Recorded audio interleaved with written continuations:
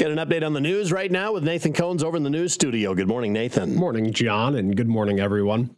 As we talked about a moment ago, caution is advised when traveling within the Carroll Broadcasting listening area this morning following last night's wintry weather. According to the Iowa Department of Transportation estimates, 100% of roads here in the region are completely or partially covered by ice or snow. While crews are out spreading brine and salt, road conditions remain slick in many areas. Drivers are asked to reduce speeds and provide themselves extra room to stop if they do plan to travel today. The next several weeks will be busy for the Carroll Chamber of Commerce as they prepare for two of their popular annual events, the Court Classic and the Chamber Banquet.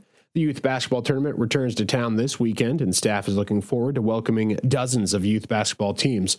According to Executive Director Kimberly Tiefenthaler, more than 50 teams are signed up to compete starting Saturday. While that number is a bit lower than usual, she says the Court Classic remains one of the largest youth tournaments in western Iowa. We're a little down this year, but that's only because there's so much going on around us in communities. I know Boone and Storm Lake and some other places have tournaments going on, so people have caught on. So we got a little competition in the region, and competition's not a bad thing, but it is changing things for us. With over 50 teams registered, over 1,000 players, coaches, parents, and other fans are expected to visit Carroll. Tiefenthaler says the influx of people benefits local restaurants, retailers, and local hotels.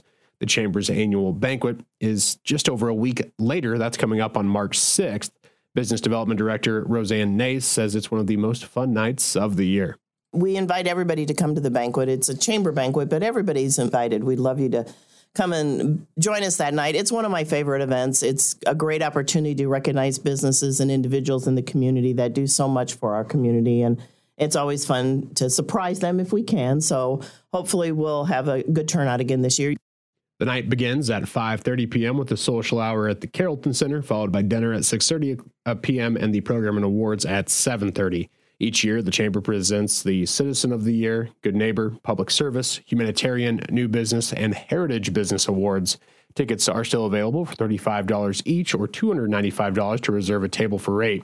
Reserve your seats by calling the Chamber office at 712-792-4383 or by emailing chamber@carrolliowa.com.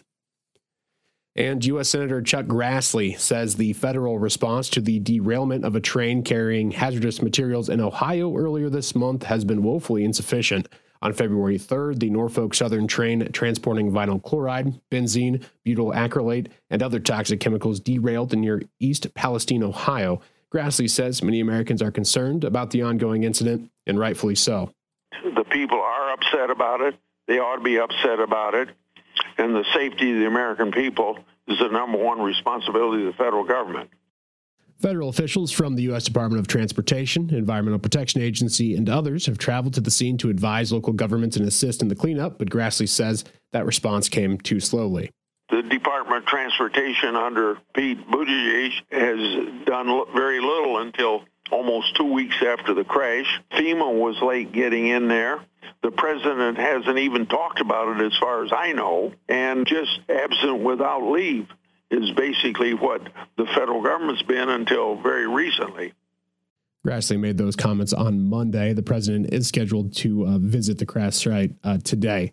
The long-term environmental and health effects of the spill are still unknown, but the EPA reports chemical levels in the air and drinking water are safe for residents. Norfolk Southern has been ordered to pay for the cost of cleanup and recovery for the small Ohio community. And the Audubon Lions Club is hosting their 32nd annual Farm Toy Show this weekend. That show will be held on Saturday, February 25th in the Agra Hall at the Audubon County Fairgrounds. That event is open to the public and runs from 9 a.m. to 2:30 p.m. It does cost, there is an entry fee to attend, with adults paying $3 per person, and kids 8 and under do get in for free, however. Lunch will be provided with door prizes for participants to potentially win. For more information, you can contact Laverne Deist or Derek Deist, and their contact points can be found included with this story on our website.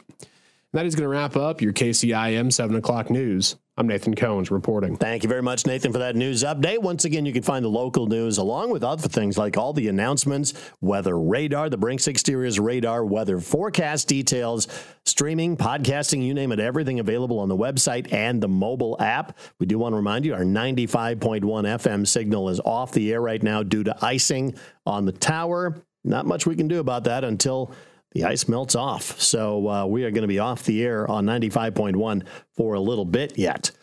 That is the latest here. We'll talk weather coming up next.